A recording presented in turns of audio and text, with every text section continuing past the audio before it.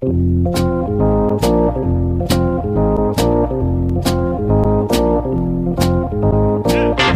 us a little bit about what you saw and being able to relay that message to Cora when you watched Kimbrel pitch and kind of help out so he wasn't tipping his pitches.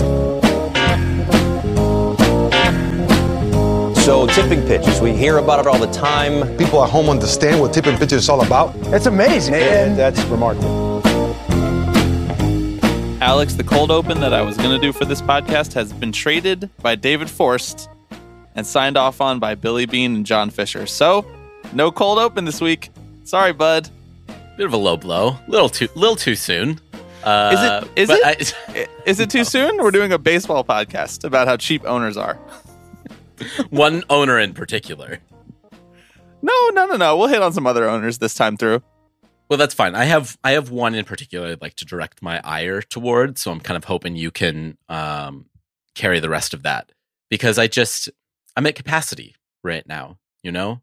Your emotional cup is overflowing. Exactly. Yes. Said with all the love in the world. I assume you're referring to John Fisher is the one that you want to direct all of your ire toward. You know me well. Again, far be it from me to disparage the only owner whose contact information I actually have, right? So I want to tread lightly here. But it's nothing he hasn't heard from me before. I'll just put that out there. These are all conversations we've all had offline anyway, so it's not news to him. Do you consider you and John Fisher to have an open and honest dialogue? You know, I think we do. Much of our conversations are like late night chats, you know, like after dark when he just kind of needs a shoulder. It's John Fisher hits me up for booty calls. It's he needs someone in his corner. Okay, well, we're going to talk. I guess we'll talk a little bit about the A's. There's not that much interesting to say, to be honest. We're going to talk about the spree of free agents who have signed in the past week since we last podcasted. We'll do a little discourse on the discourse, as we are wont to do here at Tipping Pitches.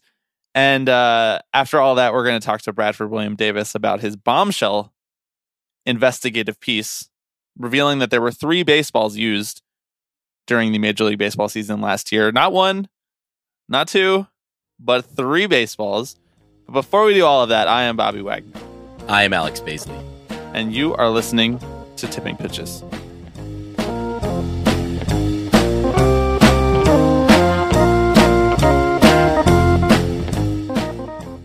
Alex, no new patrons this week.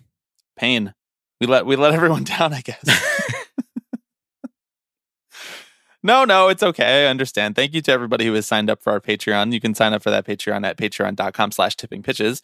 If you've been thinking about signing up, or if you know someone in your life who has been thinking about signing up and you want to gift them that for the holiday season, that would be great. You know what else you can do for the holiday season? You can go to our store, tippingpitches.myshopify.com, buy some merchandise for the Tipping Pitches lover in your life. Promo code ROB for 15% off for listeners of the podcast. Rob, as in Rob Manfred, as in the commissioner who is using many different forms of the baseball to play Major League Baseball. Alex, I want to open this week by talking about payroll. Are you okay with opening this week by talking about payroll? It's end of year, you know? Right. We have some books to balance. Taxes coming soon. Internal. Yeah, exactly. Yes. Right. So yes, I'm here for it. Let's talk about payroll. I want to talk about the payroll of the New York Mets. Would you like to talk about that with me? No, I wouldn't. I have no interest. The payroll of the New York Mets is now north of $300 million. It is the highest payroll ever. Steve Cohen, along with the help of Billy Epler, who says yes to spending all of Steve Cohen's money, has exceeded the $293 million tax level, the top tax level in the most recent collective bargaining agreement, which means that every dollar that they spend after that will basically be taxed at 100%. So they will double that. So I believe the Mets tax bill is now over $70 million. So the total payroll, the functional payroll, is approaching $400 million. Now, I said all of those details just to say this. I don't give a fuck. I don't care. I don't care about how much money they're spending on players. I don't care if the payroll was over $1 billion a year. Do you know why I don't care? Because it's not my money. It's not my money. I would like you to amend your accounting of how much they're spending a little bit. Yes, they might spend $400 million next year, but how much are they spending over the next 10 years? Because that's really kind of the terms in which I think about this. I need you to tell me that they are committed to spending $1.3 billion over the next unlimited amount of time. Yes, exactly. That's the only way my small brain can physically understand just the sacrifices that Steve Cohen is making. All right, Jeff Passan. Okay. Take it down a notch. There's been a lot of discussion about the Mets payroll. There's been a lot of comparing how much the Mets are spending on 2 players versus 8 players from a different roster, comparing how much the Mets are paying in payroll tax to how much other teams are spending on their entire payroll. There's just been a lot of discourse about it. There's just been a lot of discussion. And you know what? I think it's really weird. Like, I'm not surprised by it, but I think it's weird that it's normal how much we talk about the teams who spend the most money and how much money they are spending and how much money they are being taxed for how much they're spending. Because you know what? I was thinking about this earlier today. Do you know how much money the Cubs spend on developing Wrigleyville? No. Should I? Do you know how much money the Braves spend on developing the Battery? Probably a lot. Probably a chunk of change. Do you know how much money Steve Cohen is pouring into trying to get a casino next to Citi Field? Do you know how much money the Rays are going to spend on their version of Xfinity Live in Tampa? Well, zero. Do you know how much that money? Zero, but yeah, that's true. It's taxpayer money. Do you know how much money the Padres are going to be spending on becoming landlords in the greater San Diego area? Like, we don't talk about any of the other expenditures, which are not insignificant expenditures. So I don't know why we talk about the payroll down to the dollars and cents.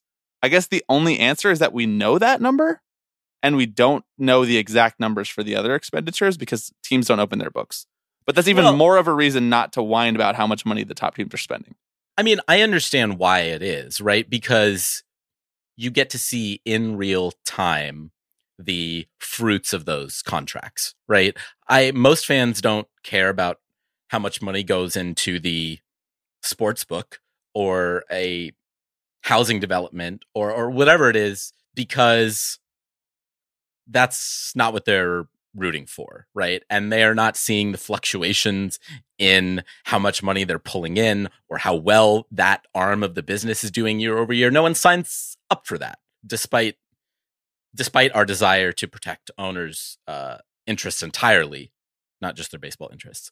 So again, like, it doesn't surprise me that that's the thing we focus on, because when you think about the business of baseball, that's the most obvious entry point, right? We see the players, we watch them play every day, but it's important to note that it's just an entry point, right? It's just a fraction of the pie.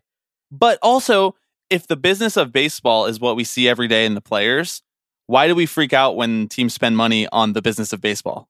Why do we freak out when teams spend money on baseball? Why is it weird that Steve Cohen is putting an extra $100 million into payroll versus putting an extra $100 million into multi-purpose housing with retail space on the first level, like every other development that's going up in New York City right now? Like, it's not weird to spend money on baseball when you own a baseball team. This should be the norm. This should be not what the other teams are doing is weird. And I know that I'm preaching to the choir really with this, with Tipping Pitches listeners, but I just feel like I'm driving myself a little bit crazy here. Like, Steve Cohen, new owner, came in and said, you know what would be fun? Having a good baseball team. I'm going to basically prioritize that above all other things. And the rest of the league is freaking out about it. Well, because he's blowing their cover, right? Yes. Hey, on the flip side, I just want to say it's not all doom and gloom in Oakland, because the A's finally have guaranteed contracts for next year. Oh, really? As of this week, there are players who have contracts that are inked that the A's have to pay out. So, I mean, I'm waiting for the other shoe to drop and wondering where they're going to cut that money elsewhere. But things are looking up. You know, we're on the trajectory towards you. I just want to know that you shouldn't sleep easy at night, because we're well on our way. A's are on the Mets' tail. Yeah, exactly. Where would you like to start on free agency from the past week. We finished recording our podcast last Sunday night, mainly talking a lot about Jacob deGrom, who was sort of the first big free agent domino to fall in an unfortunate direction for Mets fans. But so much has happened since then on the Mets front and elsewhere that it feels like deGrom is more or less old news. I mean, there was a whole news cycle from this past week about Mets fans being mad at deGrom and his press conference and him saying that he wanted to go be part of a winning culture. And obviously that's a cliche, but it seems pretty bad when you go from a team with 101 wins to a team with 68 wins and you say you want to be part of a winning culture. It was just a whole discourse cycle that got frankly overshadowed by the sheer speed of news that was coming out in this past week. We had Aaron Judge sign back with the New York Yankees, 9 years, $360 million. Justin Verlander signed last Monday, basically a few hours after we put our podcast out, with the Mets for 2 years and $86 million. Just today, Chris Bassett signed with the Toronto Blue Jays, and the A's traded Sean Murphy to the Atlanta Braves in a 3-2 trade with the Brewers. Trey Turner to the Phillies, Xander Bogaerts to the Padres. Like, the dominoes have fallen, past tense. So what do you look back on this past week and care most about?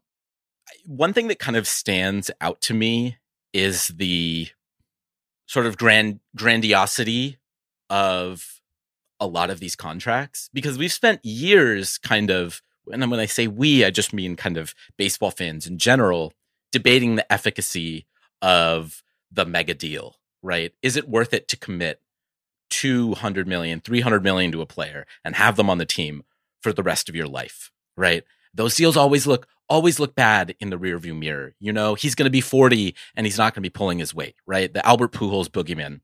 And what we're seeing is teams say, that doesn't matter to us. We're not thinking about it in the way that you're thinking about it, because we recognize we can give Trey Turner $300 million over the next 11 years, and it's going to be a net positive for our team, right? And so this implicit admission on the part of front offices that they're okay with this sort of thing should give cover to fans to also be okay with that sort of thing.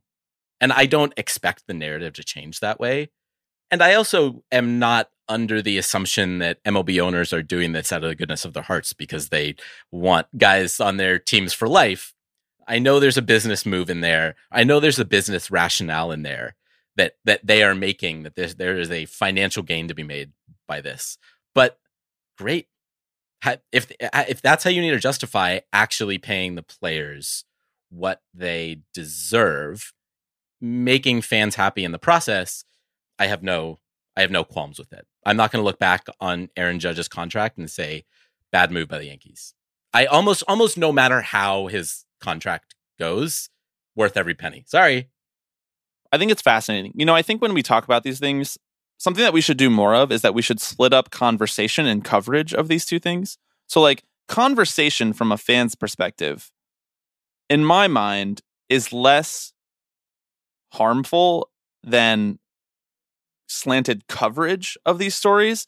So like when I started this podcast by yelling about the Mets payroll, do I really care if fans are worried about the payroll? Not really. Like, I think that that's cucked behavior and we shouldn't be doing that as fans. But I understand from a fan's perspective having this innate fear that if you run a $300 million payroll out this year and it doesn't work out, and it doesn't work out next year, and you don't win the World Series, then owner behavior in the past would lead you to believe that they're not going to continue to do that in perpetuity if it's not paying dividends on the field in the form of championships or in the form of continued increase in revenue, which, again, because of revenue sharing, you don't even see all of it. So there are these structures in place. And I think fans, even if they don't know all of the details of that, they implicitly understand that that's how owners are going to behave. But when I look at how the media covers these things and I see how much they care about spending on players and how much they frame it in terms of how generous owners are being towards giving out these huge contracts, that's when I start to get really disappointed, because that sort of reinforces that as the knee-jerk reaction to every contract, every big contract. Like, you can find a reason to poke a hole in any contract. Like, welcome to real life. not everything works out exactly like you expect it to the day that you ink a contract. Maybe it works out better. Maybe it works out worse. But like, to look at every contract and say, I wouldn't have done it, it's like, okay, well then would you have a baseball team? Like if you were a GM and you wouldn't have done that contract, who would be on your team? Would you look like the A's? Would you look like the Rockies? Would you look like the Brewers? Like, do those teams have any prospects? Are those teams looking to be... Tough beat to say that on the day that the Brewers fleeced the Braves and A's. but yeah. No, in reality, though, like, or even if, let's say, a more exciting and a better team like the Mariners, like, would you be Jerry Dipoto and just come in second on every big free agent who could maybe push you into like real contender status? Now they're just like fringe contender. Like, I did this whole thread about how only 2 teams in the last 12 years have won a World Series with their payroll being outside the top 10. And people got so mad, acting like I was individually damning them as fans and their team and saying their team is bad. That's not what I was saying. What I'm saying is you can do everything else right, but if you don't also spend to fill out the rest of your roster, it's very historically unlikely that you're going to win a World Series. So when Trey Turner signs or Bryce Harper signs or Manny Machado signs, by the way, a contract that has worked out swimmingly, so swimmingly that he might even opt out next year and they still want to re-sign him. I mean, so swimmingly that you don't hear about how well it's worked out. I just like to point that out. Same with Bryce Harper, right? Like, yeah, right. When Francisco Lindor signs, when Max Scherzer signs, like, of course there's going to be a statistical case that you could shade and make for a reason why you shouldn't have given them that money. But then we don't have a sport then. If you only ever give contracts that are guaranteed to work out dollars and cents in the team's favor, then there's no sport. So I just think I like what you said, that GMs clearly are operating on a different set of input values than the outdated fan bases and the more outdated media, honestly, that are covering these. Like, I think fans are actually kind of ahead of some of these media members, or a lot of these media members that are like stuck in like, you know, mid 2000s era sabermetrics where like, oh, these long contracts usually look really bad by the end because of the precipitous decline of position players after the age of 35 or whatever. Right. I mean, it's a selective analysis that you can make about any contract. As you're saying, you pick the time frame where you think the player will be bad, and then say, I think the player's going to be bad at some point. You know, I mean, we saw this week. The Red Sox signed Masataka Yoshida from Japan, who's an outfielder who's really known for his ability to get on base. I feel like saying that phrase is like the Beetlejuice for Billy Bean, you know, like I'm afraid he's gonna like appear behind me if I talk about a player getting on base. But in the days coming after that signing was announced, the move was largely panned by, you know, all the MLB sort of insiders and prospect evaluators and that sort of thing. And it was, you know, 5 years, $90 million. I'm not an evaluator. I don't know how good Yoshida's going to be.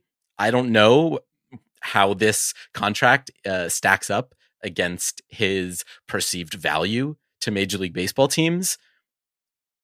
And if you want to critique the move, I'm okay with that. I just want you to have the same energy when you think that a team just got an absolute steal in a contract, right? Like, don't come out of the woodworks when you just think something looks bad on paper. It's dishonest framing, and it does a disservice to fans and the overall atmosphere around the business of baseball. Right. I just think that we've taken this incredibly inside baseball concept, which is, you know, evaluating how one player works inside of baseball's very specific market.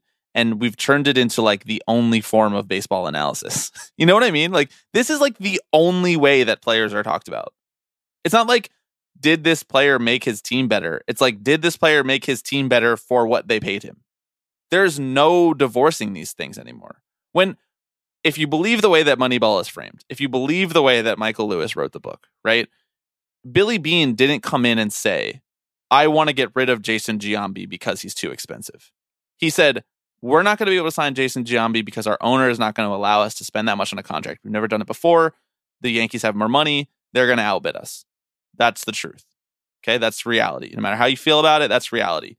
Now, what can we do to overcome that? So that wasn't the goal. That was the reaction. That was the plan B. And now I feel like we have so many players, media, and fans because of Billy Beane, because of the success, because of the book, because of the myth making of it, who are like, well, why not just make that plan A? And I'm like, well, because Giambi was fucking better than who they replaced him with. That was the whole point. That was the whole point. Like, that was step one, is admitting that Giambi is better than anyone that we have. So like, did you read to the end of Moneyball? Did you see did what you read happened? the fucking first chapter of Moneyball? Right. Did you read to the end? Yeah, they lost. Right. Like, why is that? Why is it plan A now? I mean, it's truly, if there's one tweet that I could choose that personifies the last 20 years of baseball coverage, it's his tweet about Max Scherzer and Billy Beane. Yeah. And Beane making 15 moves to make the team worse, and Nat signed Scherzer. I don't see it. Yeah. Like, maybe this is just because I'm coming into this podcast recording like tired, and the Mets have done so much in the last week, and so many people have had so many opinions about it. But I'm just like, and maybe I'm also allowing like external factors in the rest of society inform my opinions on these sort of things. But I'm like, if there is a simple solution, just take it. You know, like, we don't need to make everything. We've allowed everything to be like completely over intellectualized for the purposes of saving a couple dudes a lot of money. And I don't know. I just don't think that that's a fun way of consuming a sport, frankly. Right. It's like Occam's razor, you know, like signing the best player available is probably the best move that you can make. You know, like, it's sometimes we don't need to try and outthink ourselves. It's right there in front of us. Yeah. Okay. Do you have anything else that you want to talk about before we go to Bradford? Real quick update on the A's stadium situation, which I know you're all waiting with bated breath to hear about, because this is it. Today's the day. I mean, today's the day. It's now or never from here on out. Okay, great. Mr. Rob Manfred noted that we are past any reasonable timeline for the situation in Oakland to be resolved. And if they don't figure something out by January 2024, no more revenue sharing for them, which is which you know, that's going to hurt. And Rob said, I'll pull this car over right now. He also noted that he would waive the relocation fee, the like whatever $1 billion relocation fee that teams usually have to pay. What? I didn't know about that. Yeah. Which I just treating it like brokers' fees and apartments. Right. Exactly. Oh, we'll waive it. First month free. You know. Yes, Fuck exactly. None of this makes any sense, to be quite honest with you. The revenue sharing thing is weird, right? Because they were phased out of it back starting in 2016. And then it was reinstated this past CBA because they were like, well, you're trying to get a new stadium, so you need the money. I get it. You need cash fast. We got you. Well, but if you don't actually capitalism build for the stadium, fans, socialism for owners. Right, exactly. Again, all of this is like supposedly meant to put pressure on the city of Oakland, maybe John Fisher personally, whose wallet isn't going to feel a thing no matter what happens. Like, I just don't really get the political calculations that are being made here, and they're also being made in a political landscape that's very different in Oakland following the recent elections. There's now a new mayor. There are new city council members. There's a lot of work that went into sort of drumming up favor for this. That's one way of saying it. There's a lot of work that went into drumming up favor. Right. Exactly. I don't know, man. I don't know. Manfred's just reaching down into the bottom of his bag to see what veiled threats he has left, you know? And at this point, if you're a city council member, you're like, why do I care about this? He's like 3 months away from like posting on Zillow, you know, like a new stadium listing. It's like beautifully redone kitchen, high ceilings, a lot of natural light in Las Vegas. We'll waive the relocation fee. Right. No feral cats outside. Anyway, in unit fan base. Things are so good over here. You know what I'll say? I am really happy for you. Thank you. You're wearing a Mets hat right now. Here's a question for you. Are you a Mets fan? Yeah. I'd consider myself so. Okay. I mean, I think that I have kind of straddled a little bit. As you know, when you and I became friends, we sort of adopted rooting for each other's teams, right? You fucked me on that deal, by the way. Yeah, just another contract that didn't look as good at the end, right? Again, as the A's have pulled away from me, I think I've pulled away from them. So here we are, man. I like to check in every once in a while on your budding Mets fandom, you know, to see like how much of a transformation has taken place. You know, like, are you as sick and twisted as me yet? No. But are you on that path is what I want to know. Like, is that your arc? If I vanished off the face of the earth tomorrow, like the Avatar, like, you could know, I carry the torch? When we needed him most, he vanished. Would you still be a Mets fan, or is this only like proximity based? If we had gone to college in Wyoming, you know, and we weren't like a subway ride away from Citi Field, would you still be a Mets fan? I mean, would you still be a Mets fan? Yeah. Then yeah. Okay, great. I just want to know how real this is, you know, like this is your Mets fan right, omerta. Like, are you how committed to the cause are you? Right. You have commitment issues. I know you want to know, am I in? Am I out? I get it. I do. I'm on one knee. Saying, will you take this Mets fandom? I really do. Yeah. Okay, great. All right, sounds good.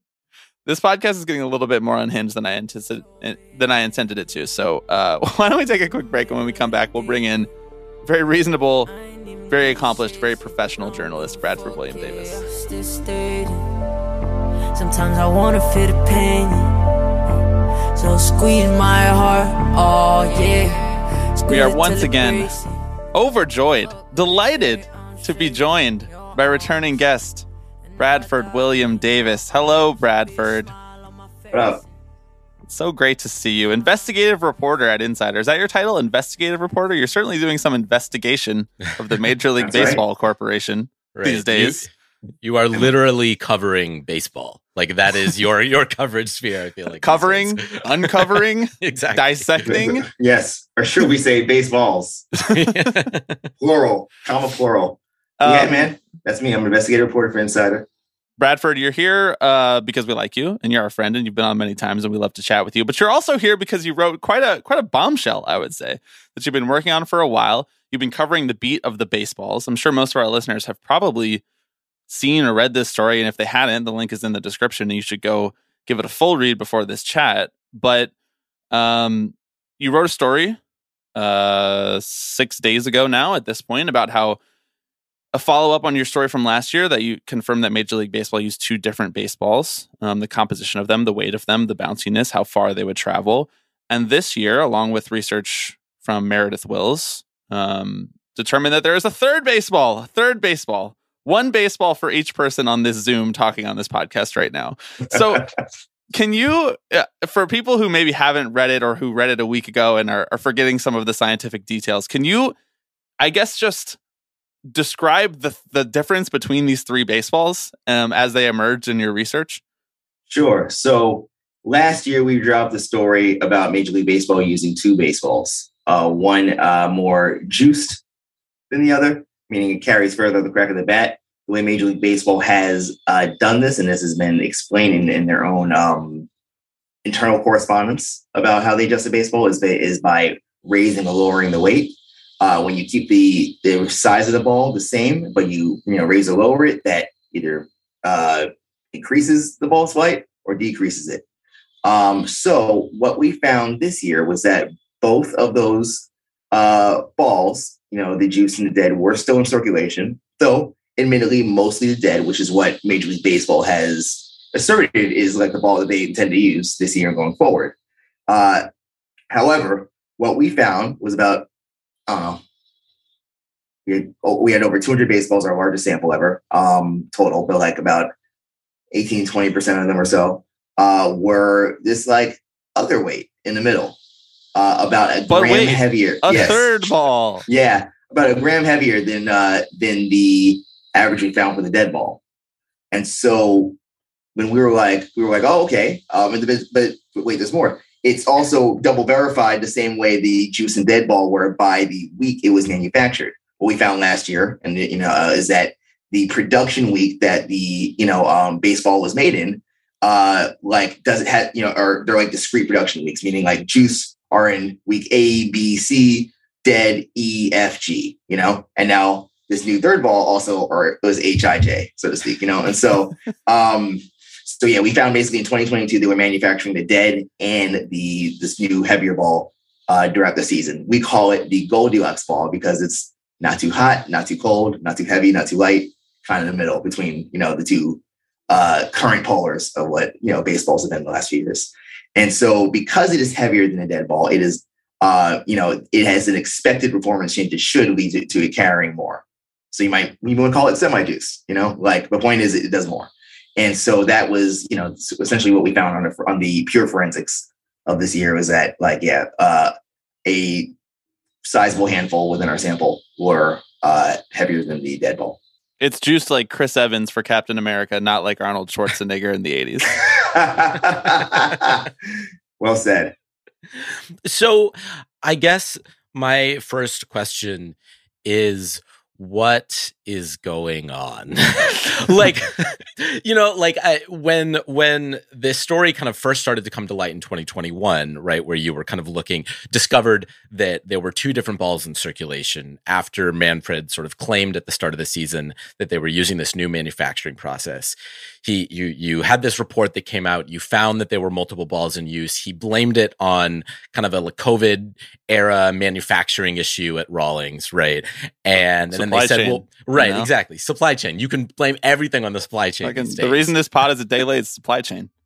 But here we are a year later, and we're having the exact same conversation. So I wish I had a more sophisticated question beyond what's going on. But what is the thought process behind this, especially when they now know that everyone is looking at this?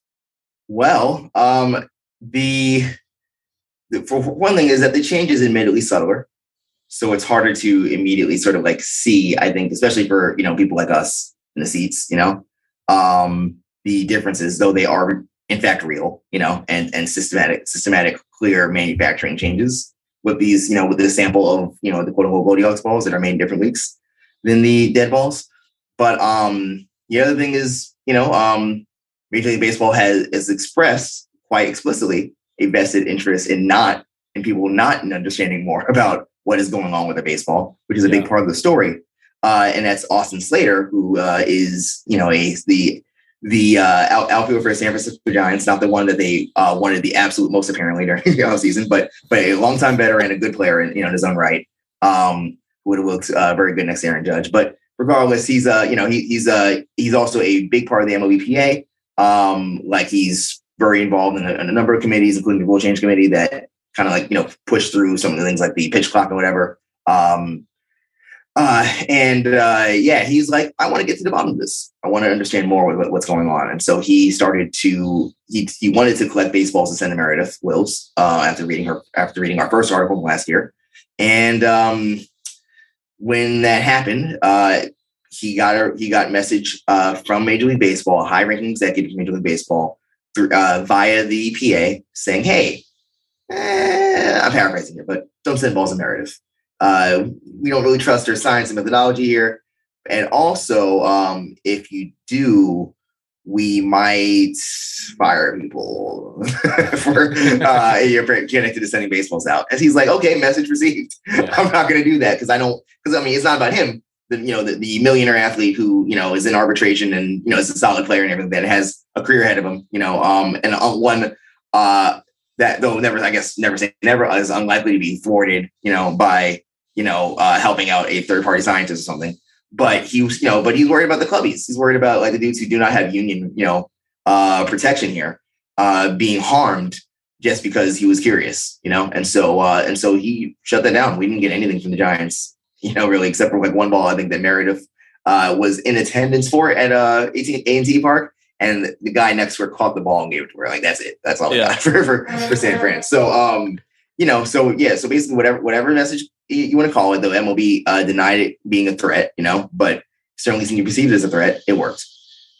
So as you've tried to, garner comments from them on this issue, as you've reported, with this Austin Slater piece and them saying that they don't want to give baseballs over for research, I guess the part that I don't understand is what do they have to lose by being more transparent about the baseball? Because to me, this seems like a larger issue where it's not just that the baseballs are different. I think that people could stomach the fact that there are differences in manufacturing that would lead to different baseballs. I think people could even be okay with the fact that they're trying out very slightly different baseballs within the season to get data sets on how they perform to determine what baseball they want to use for the future. Now, I think that would be harder for people to accept, but I think that most fans could be okay with that if they were transparent about it. But they're doing the exact opposite. And so the erosion of the fans' trust, and most importantly, maybe the erosion of the players' trust, to me, doesn't really make sense as to why they're not being more like, do you see a world in which this kind of reporting or this kind of conversation around the baseball ever leads to a third party independent review of this process so that they can kind of put this story to rest once and for all? Or do you think that they'll just continue to treat this like state secrets for some nebulous reason? Man, I'm not equipped to say what Major League Baseball will won't do. I'm still blown at the fact that we found a third baseball. Like, you know what I mean? Like, that's still like, the evidence at least of such, that's still wild to me. I think that if there is to be some sort of outside party looking into it, it would probably it's not going to come to Major League Baseball, or I should say it has not come to Major League Baseball being super transparent about it, but the lack of transparency raising, perhaps questions and alarms elsewhere. So I think any sort of industry that may have any sort of financial stake in, information about how the baseball works is, might have an interest. Certainly, players, making us think of it, perhaps, being seen eventually as a labor issue, though, again, I'm not equipped to speak, so how the PA views it. They declined comment, on the story, but clearly the players, are super pissed about it. Yeah, they did not decline to comment. And we Justin Verlander, Chris Bassett, like these guys did not decline to comment. Yeah. We got, like for our story, like just, we got Scherzer, Clayton Kershaw, Chris Archer, like dudes who have some clout around the league, and and with Verlander, to include Verlander, the three best pitchers of this current era, all being like, hey, something's wrong here, and Nick Castellanos going deep to left on the league by alleged by basically drawing comparisons to Deflategate over in the NFL, and so so there's so to me I think anyone with a financial stake, which includes players, to be clear, because if there's a ball that is changing performance, and if it's and also if it's inequitably distributed around the league, then that could potentially affect stat lines that that create people, that create tension around, as to far as like, am I operating on a level playing field that allows other teams to properly evaluate my worth? Well, level and transparent, I should say.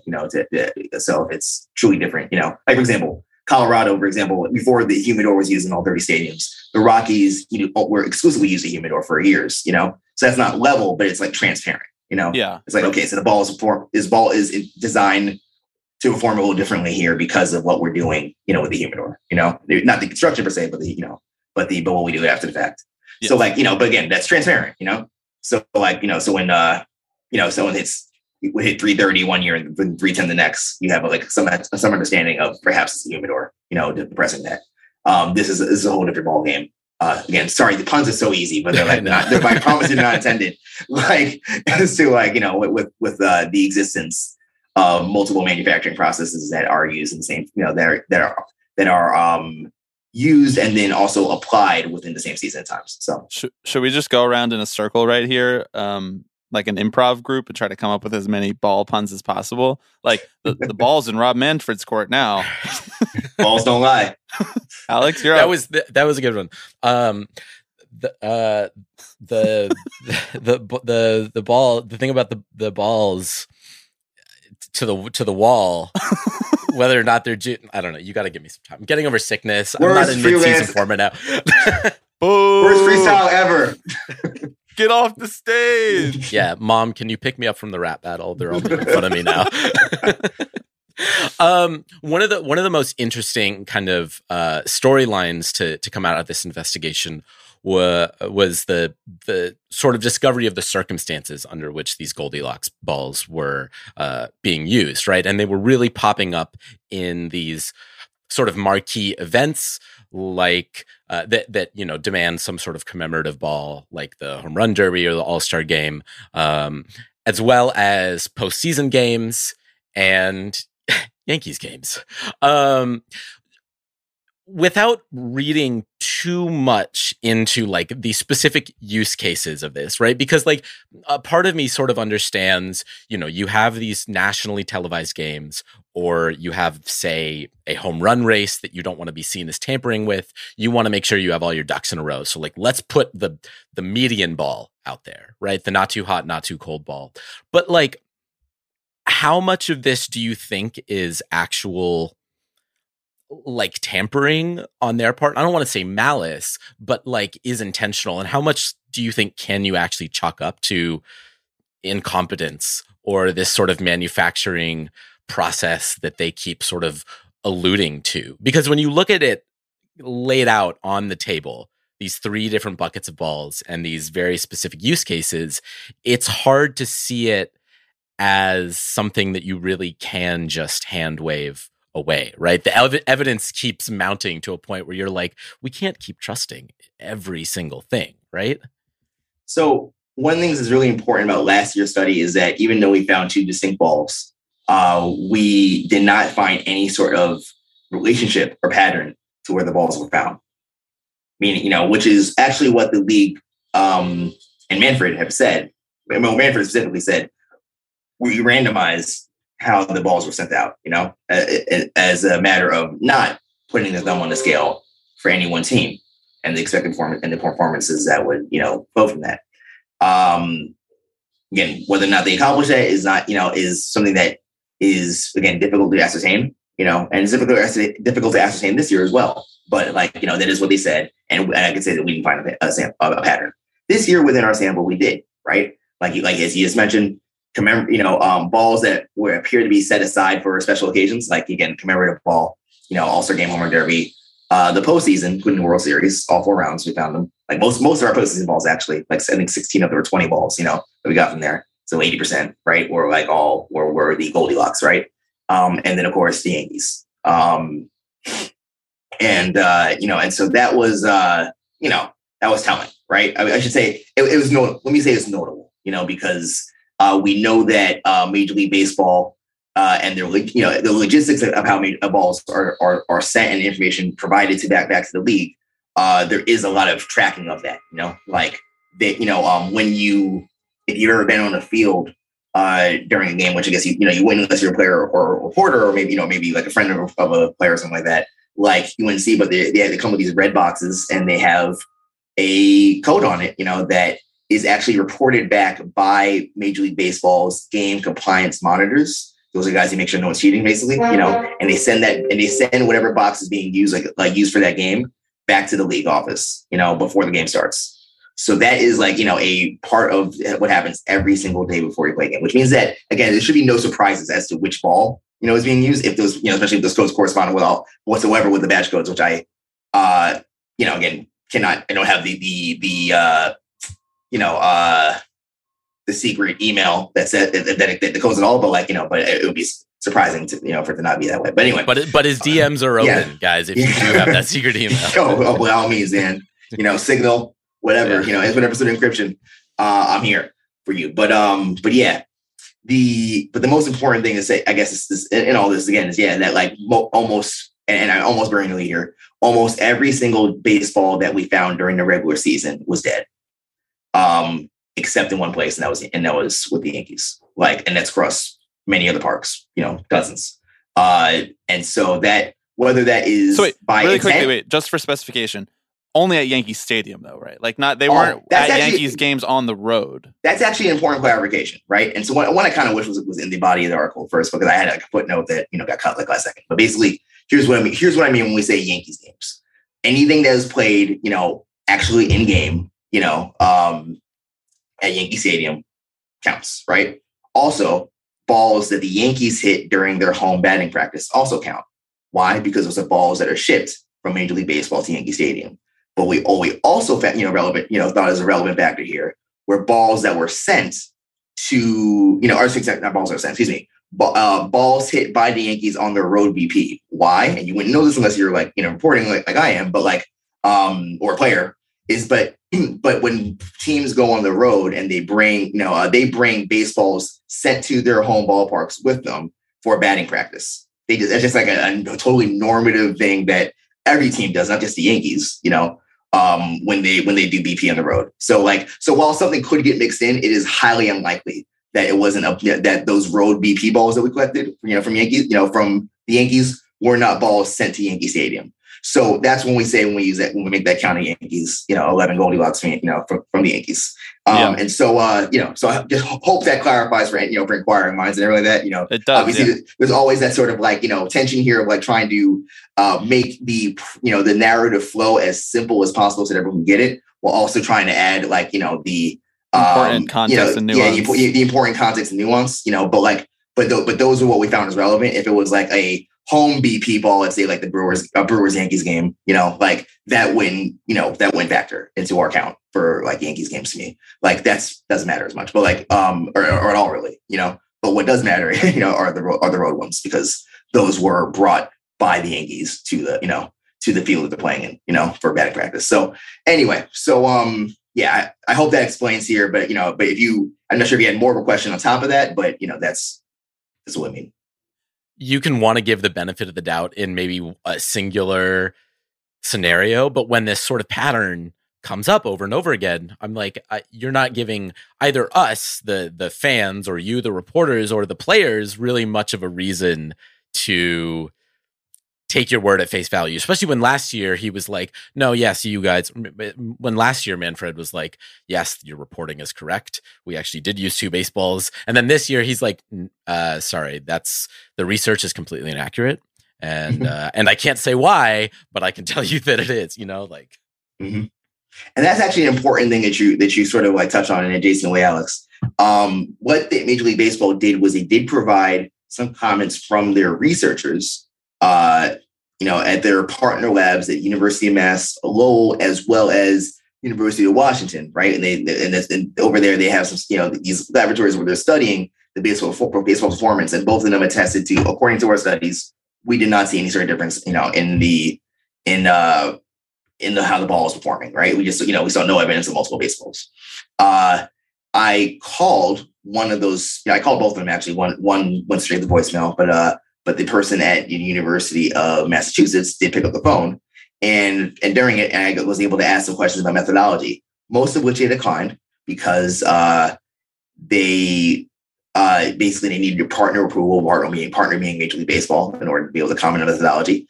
I personally don't think that's a particularly scientific answer, but hey, but if they have an NDA or some sort, that I'm aware, I get that, right? They're legally bound. But what they did confirm was that the researcher did confirm was that they did not study postseason baseballs. That's really important, because that means what they are conceding is that they looked at different data than we did. And of course, if you look at different data, you're going to get different results. Yeah. There's no way around that. You need to be able to look at that. And an overwhelming amount of the Goldilocks baseballs that we found, about half of them, were in the postseason. And it's not like we were trying to per se, we weren't waiting them before we got the baseballs. We just got what we could, and they turned up Goldilocks. So if that, so that's to me a major issue. If you are bringing it, and this is for Major League Baseball mostly, primarily, but to bring in scientists, knowing that we did a different study than they did, and using the scientists to allegedly refute our findings when their findings had to be different on some level, because they weren't looking at the same stuff. So that is that's one. If there was one thing that like I wish people could see a little bit more than like Judge 62 asterisk, fraud, Astros forever, like, which is a whole lot of y'all. I see you all mostly laughing, but let's lower the temperature a bit. That's the thing is like, trotting out science, trotting out accomplished researchers with credentials in their field and having them spout out findings that that do not necessarily overlap with the research that we did. Yeah, I mean, far be it from me to make excuses for Major League Baseball, and this is why it's so frustrating that they won't be more transparent about this. But like, you could see a world in which when the postseason rolls around, you say, "Hey, let's put a ball that's not juiced like the 2019 ball, but it's not as dead as this new regular season ball that we've tried to create because it's 40 degrees out there." And so how is anybody going to hit a home run when it's as cold? And those external factors are changing how the ball performs more than they are during the course of the regular season. But they're just not saying any of that. So like, I don't know how I'm supposed to give them the benefit of the doubt if they're denying that there are these separate balls for different use cases, which, like you said, Bradford, you are looking at different use cases based on what you know about baseball and based on what you know about the production process and how these balls get sent and when they get sent. And knowing that you might use different balls for a home run derby, knowing that it would make sense to have a commemorative baseball for the All-Star game, not just looking at a data set of every single ball that was used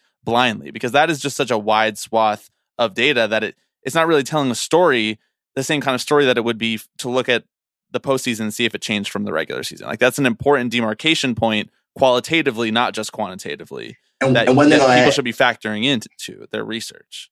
And one thing I'll add, Bobby, is that in 2019, there was a more thorough study of drag done around the 2019 postseason baseball, because if you recall, there were a lot of players like out, who had been watching this ball just like carry out, if they with like a flick of the wrist, and now it's like, and then it was dying in the outfield. Rob Arthur from Baseball Prospectus found that the drag, coefficient had in fact increased, meaning that like, the baseball was not carrying as far, even though he did not have forensic data. He certainly, he had drag data with which to attest to that. So it was definitely on my mind as to like, could the postseason ball be different, normatively, and that certainly appeared to be the case. My last question for you, Bradford, is how much of this? So this is a thing. There are different baseballs. MLB is using different baseballs to the extent to which they intend to, for whatever reason. We can't and shouldn't speculate at this point with what we know. But it's clear that there are different baseballs that are being used because of the production process, which they own and they control. They own Rawlings, the company that makes these baseballs. They bought them a few years ago. Do you think this has just always been going on? We've just never paid attention to it because we didn't know. Nobody studied it. Nobody looked at the science. Like, do you think all the way back to Babe Ruth, there was just like randomly juiced balls that were flying out way more, and that this is just a function of like living in an information age that we know all of this stuff? That's a really cool question. I mean, look, I think ultimately the ball specifications are so broad that like kind of anything is possible with that because they're so broad, and that's that's actually part of the issue with Major League Baseball statement is that they keep on saying, yeah, all of the balls are legal. We know we're not contesting that there are illegal baseballs here. It's all within the rules. The problem is that the rules are so broad that you can do multiple things within the rules that that have multiple outcomes, and we know that because we saw what happened in 2019. And then also we saw what happened this year as again, there is a mostly dead ball that appears to be circulating per MLB's, statement, which is entirely dead, but like, and so, anyway, there is, the ball is extremely likely varied, over the course of, a century.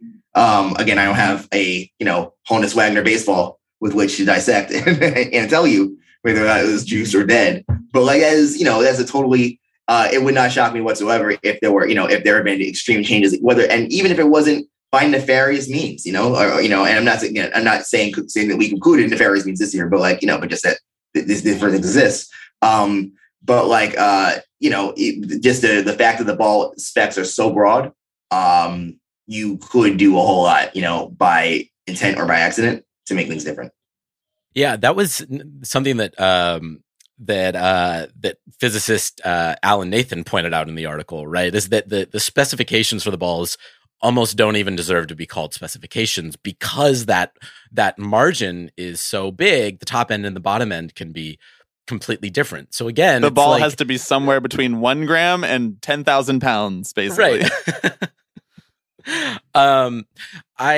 My last question isn't really a question. It's more of an observation. I just thought it was interesting that one of the biggest free agent signings in Major League Baseball history just happened to break on the same day that this article dropped. Again, I'm not saying anything. I just thought it was real interesting to wake up to. Oh yeah, me and John Heyman, my best friend John Heyman, conspired with Farhan to to suppress Aaron Judge's market value. Like that is that's a thing that happens all the time in sports media, especially my neck of the woods. And and I love working with John Heyman. He's a great partner in the suppression of free agent values. So hey, honestly, I was cracking up when that happened. I was at the winter meeting, so I was there for Arson Judge and all of that. I was like, yo, this is mad funny. Like, the same time, around the same time of my article, there's this thing. And so a lot of people were speculating on social media. They're like, oh yeah, look, look what happened. Look at the coordination. The fix is in. Right. Yeah. But I had no idea. There is no good way to talk about any of this stuff without seeming like the meme from It's Always Sunny in Philadelphia with the corkboard behind you. But you know what?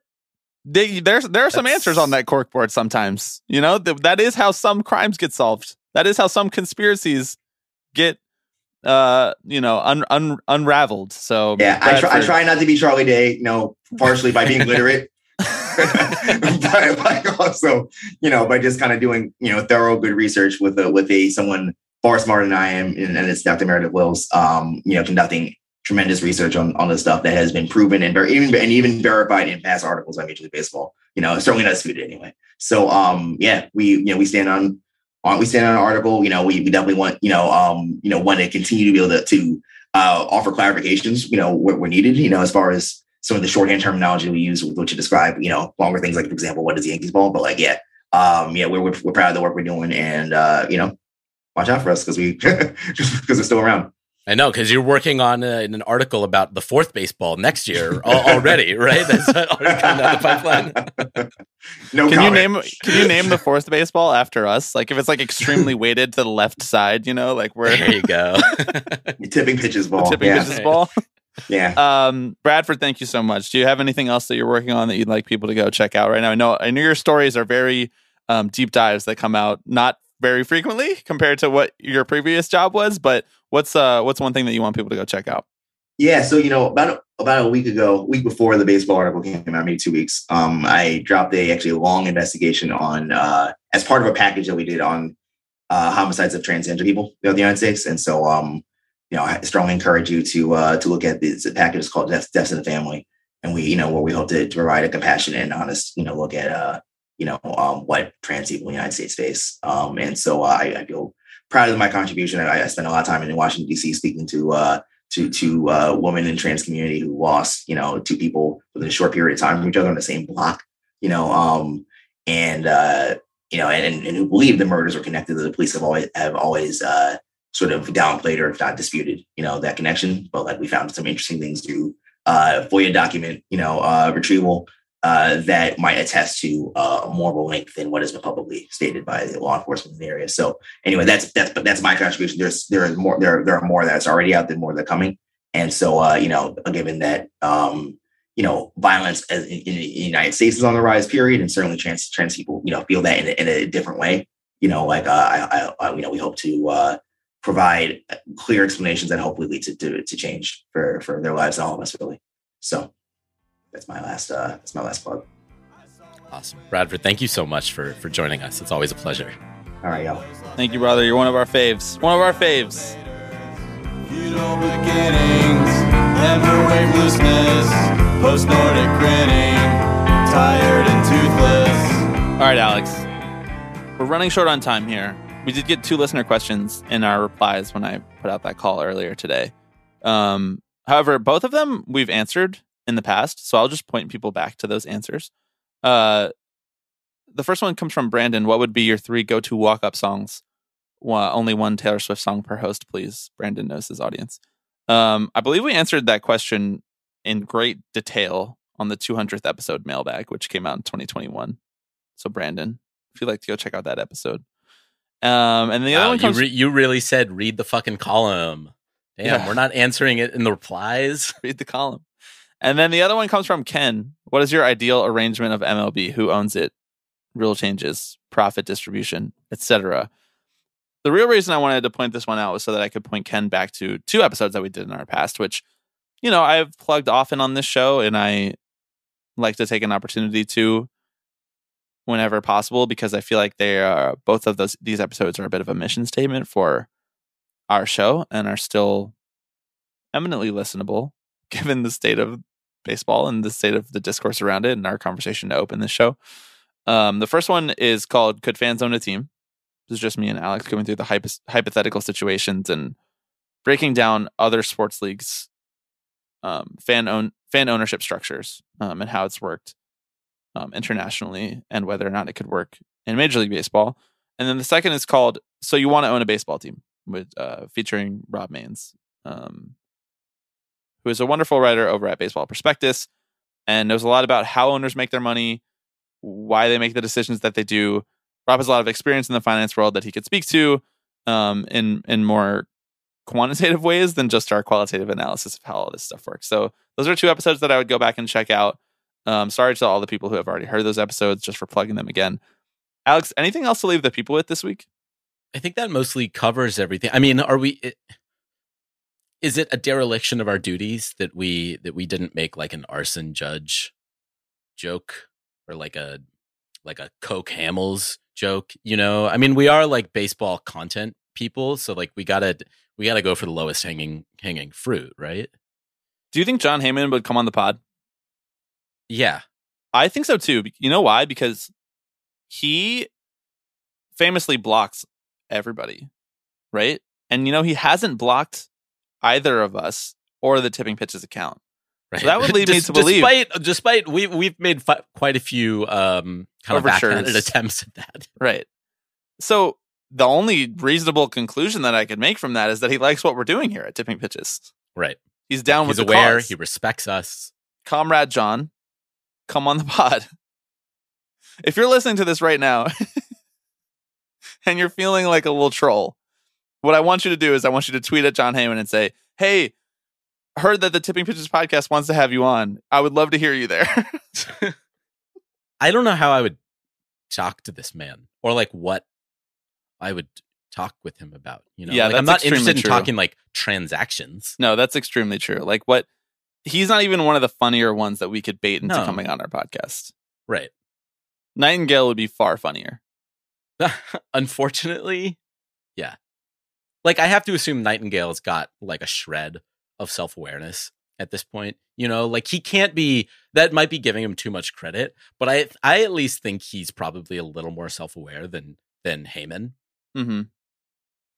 Like there's no way Nightingale has escaped the memes that he has spawned, right? Like he's got to know.